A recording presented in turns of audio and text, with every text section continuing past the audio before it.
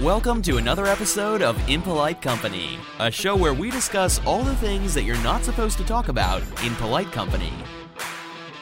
We talk about politics, religion, and all the other things that truly matter.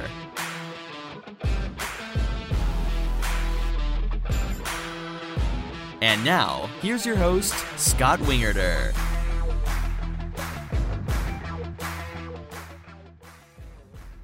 Hi, everybody. Welcome to another episode of Impolite Company. I'm your host, Scott Wingerter. Today on the show, we have Esther Lum, who is a former attorney, and she's running for the mayor of Shenandoah.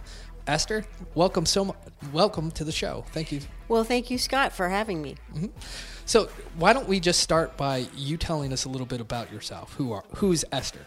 Yeah, I practiced law for 25 years in Houston. I worked for mostly oil and gas related companies, and I retired in 2014. And the following year, I moved to Shenandoah. And I never thought I was going to get involved in politics. I prefer being a private citizen. Being a public figure is tough. Mm-hmm. But for me, what changed is 2021. And we started seeing what was happening all across the country, and I started going to city council meetings a lot more. What I saw was that I would speak about certain things, and I didn't always feel like government was listening. And, you know, a number of things happened. We'll get into more detail later, but the short answer is that's kind of what prompted me to run for office. I see. Awesome. So let's just jump right into this. What are the major issues that are facing your community? Well, population is exploding in Montgomery County, and Shenandoah is right. We're also exploding. We have about 3,500 residents. In about 2 or 3 years, we will double that because there's 4 multifamily units that are being built or just recently completed. So that's going to put a real strain on traffic, mobility, and, you know, with more people, potentially more crime. Mm-hmm. We've also had an explosion of catalytic converter thefts. And I've been reading the police blotters every week. Mm-hmm. And, you see the same location. It's bad. I mean, there was even a recent article in Houston about that problem and what they're going to try now. They've got to figure out some other things to do to stop it. Yeah, a police officer was just shot here in Houston. He was, came out, I think, from a grocery store, and a couple of thugs were trying to steal his catalytic converter, and he got shot and killed over it. Oh, I hadn't heard that. That's terrible. Mm-hmm. Yeah, it's a serious problem all across the area here. So, yeah. Mm-hmm. So you have this report that you gave me, your top 10 actions for the first 90 days if you were to be elected. Do you want to jump into that? Yeah, I do. One of the first things I want to do is focus on the budget, because one of my themes is spending, taxing, and debt. Mm-hmm. That's affecting everybody. Yes. So my thinking on the budget is I would focus on that budget review, and it's coming up in August. But we need to seriously tighten that process. What's happening now is there are trickle-down amendments to the budget kind of almost throughout the year. And that's not good for us. We need one budget review, maybe a mid-year review, mm-hmm. and then if there's a true emergency, it should be rare. But just at the end of March, we had a vote in City Council, and it was 3-2, so it was pretty close. But it was an across-the-board pay raise for city staff. And, the rationale that we were given as citizens was, well, people were quitting, they needed to become competitive. But if it's not an emergency, I didn't think it was. Those things, that's why you have a budget review, a budget workshop. So that's one of the first things that I want to look at. And then I have bidding down there too, looking mm-hmm. at these bids, because I think maybe we can get a little bit more competitive in that process. That also affects the bottom line.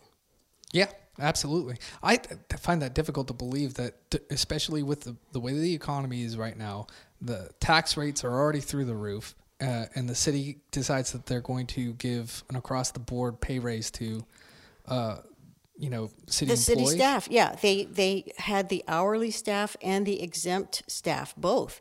And rather than address the problem maybe, individually with, I think some hourly workers were having a hard time. So rather than dealing with that, they just voted to do the across the board. Now, to be fair, 2 members of council did say they didn't want to do it.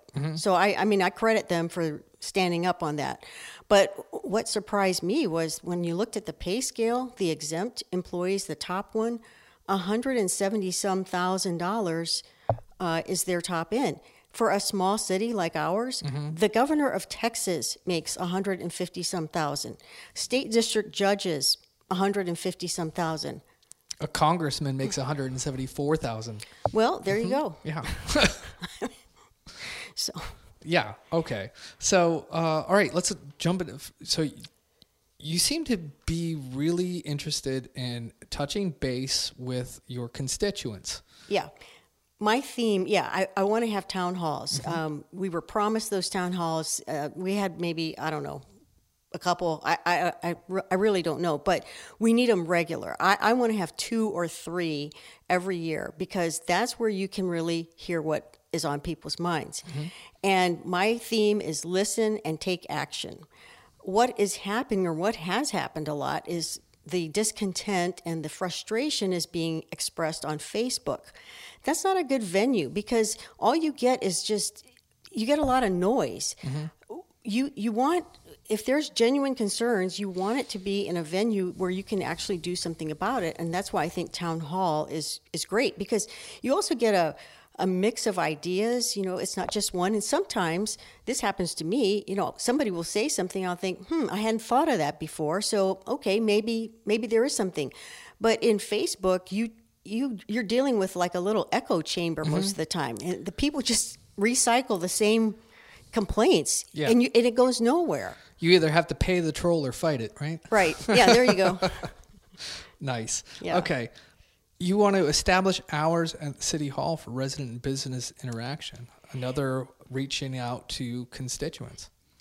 Yes. I'm retired, so I can afford to put the time in, and I'm willing to do it because I think it's important. I felt frustration in reaching out to city officials at different times throughout the year where you'd send an email and you didn't get a response. You just didn't get a response. So I want this process to be much more open, and I want people to feel like, hey, they're there, and that's what elected officials are there for. They are servants. To me, taking this job would be taking a step down from a citizen, because now I have to listen to all the citizens, whereas before I could speak as I desired. And so, it's a servant job. Right. I think you've nailed that exactly. Yeah. This, I think, is another important role for somebody who is going to be in your position as a mayor, is to meet with all of your city employees. For sure. And there's been so much, I don't even know how to describe it, but maybe fear and whatever going on probably with these city, anytime there's a change in the mayor's office or the council office, there's, to be fair, some apprehension, maybe they don't know what I'm about. And I was recently on Facebook and somebody had said, well, you don't have the authority to fire or hire employees or consultants, because I talked about cutting consultants or looking at those costs as a way to trim the budget. And my response was, of course I don't have that power. But one thing I have demonstrated in past council meetings is there was a proposal to have an ordinance and delete the requirement for the city to document the reasons when someone was terminated.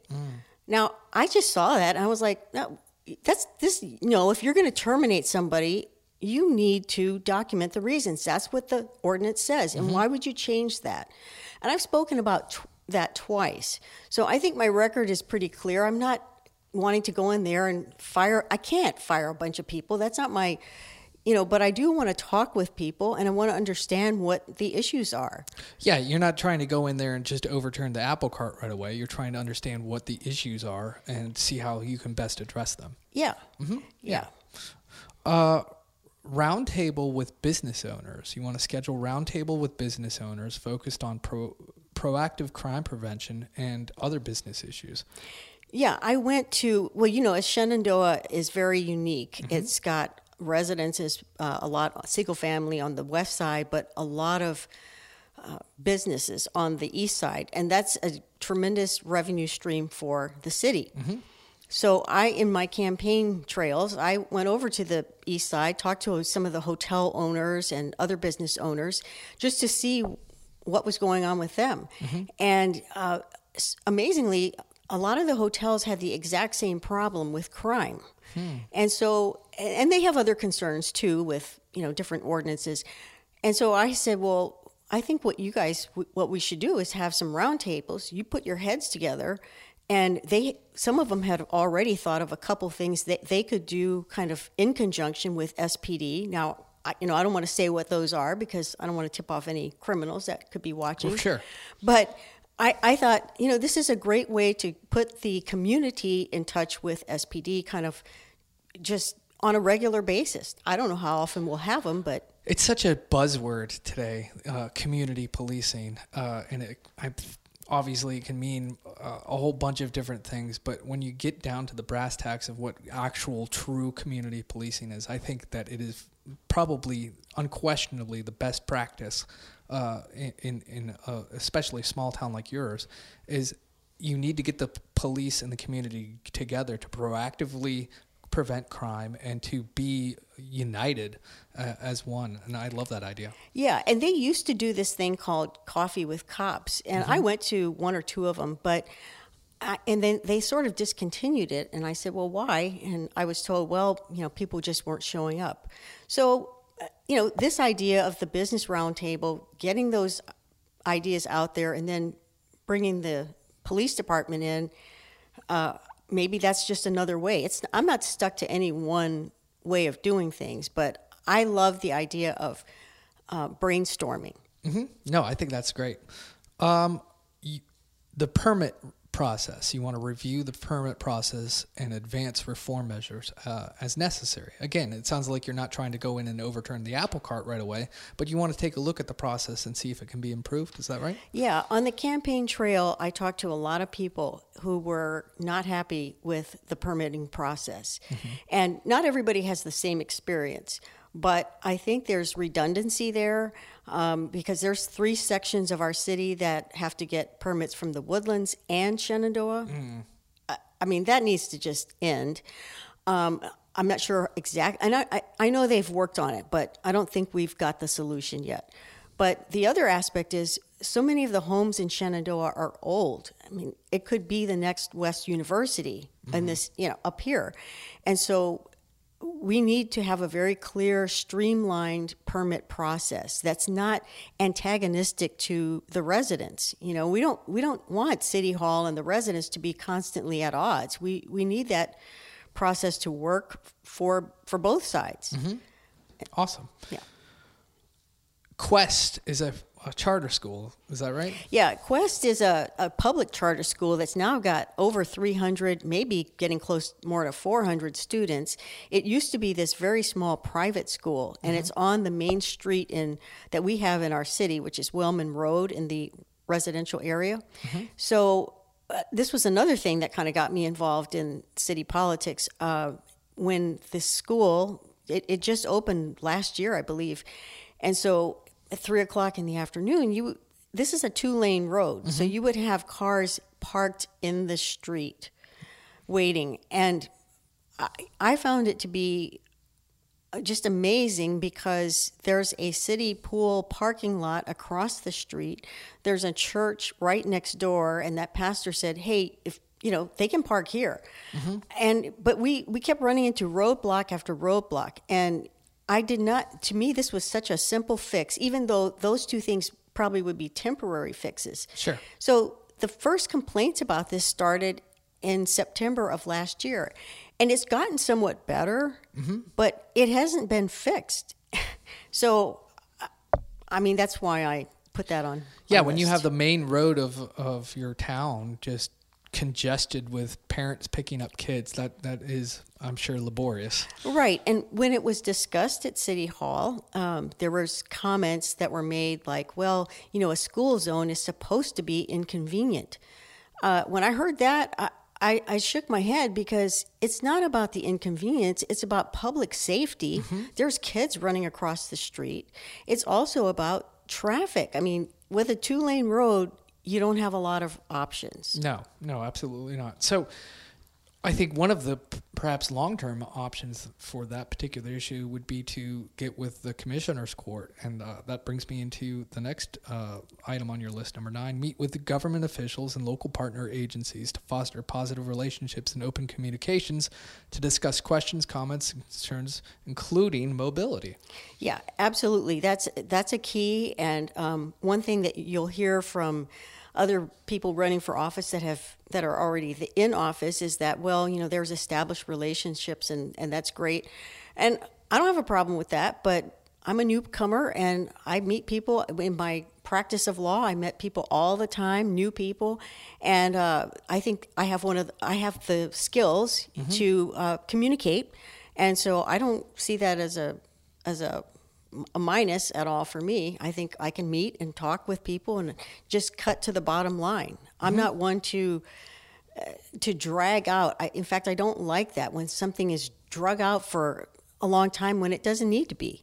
No, and I think that, you know, I know most of the county commissioners. I know, you know, James Nowak. I know Mark Keogh. You know, those guys would be happy to work with you, and especially with traffic issue, because that's something that's affecting not just Shenandoah, but all of Montgomery County. As you know, alluded to right at the beginning of this, our population is booming in such a way that, like, you know, I moved here in 2014 as well, and, you know, it was almost like I lived in the forest, and now all the trees are cut down out here in Magnolia, and the traffic is getting ridiculous, and we do need to start thinking proactively about these issues. Absolutely. Yeah.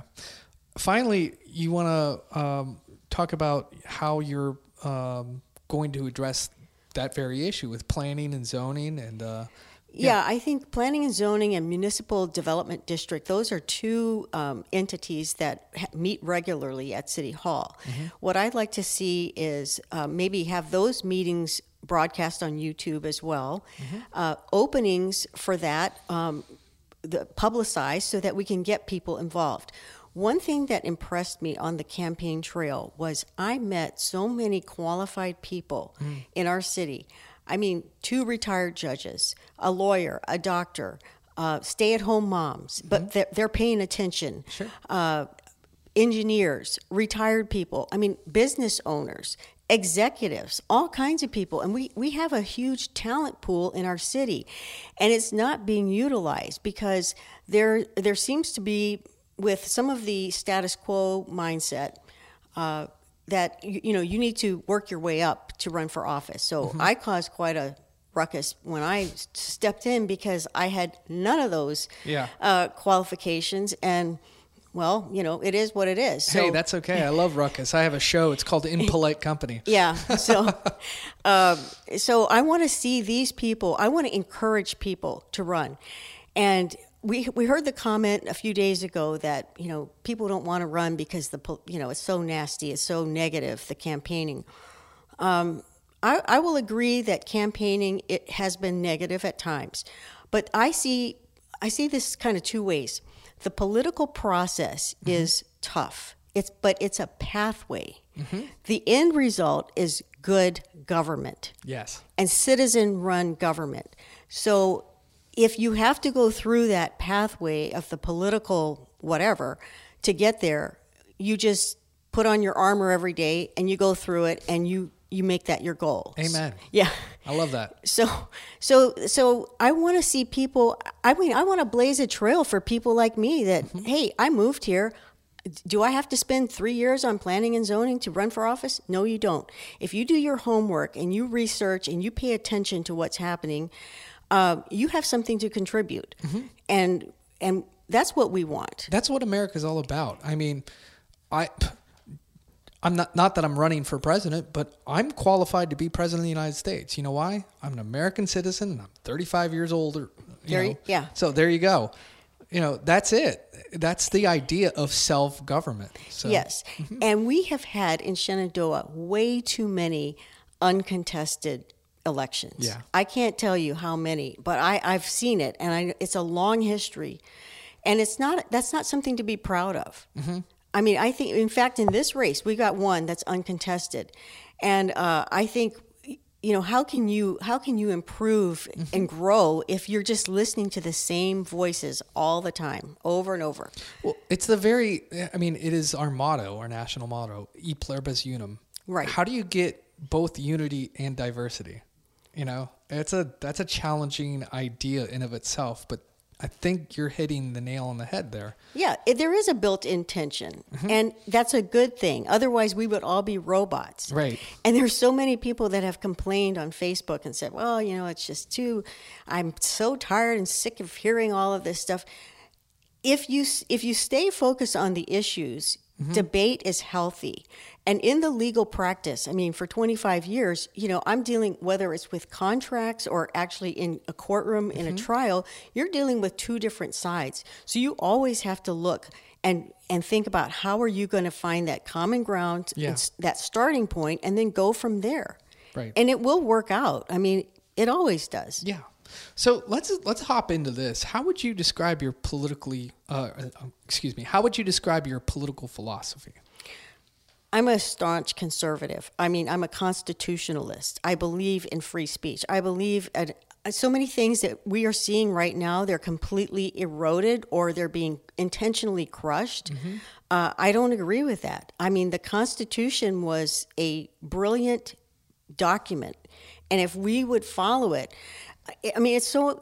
laws are useless if people don't follow them. Why even have the laws if people don't abide by the laws? And so we're seeing way too much intentional dismantling of foundational principles that have worked. And but free speech is part of that. If you don't have all the information, you're not going to see the big picture. Yeah, you're absolutely right. And I think free speech, especially like right now, is almost probably the number one issue out there in the headlines. In fact, as soon as we're done with this show, tune in to my next episode, my monologue episode, where I'm going to talk about all of those issues, free speech, and how that's affecting the body politic.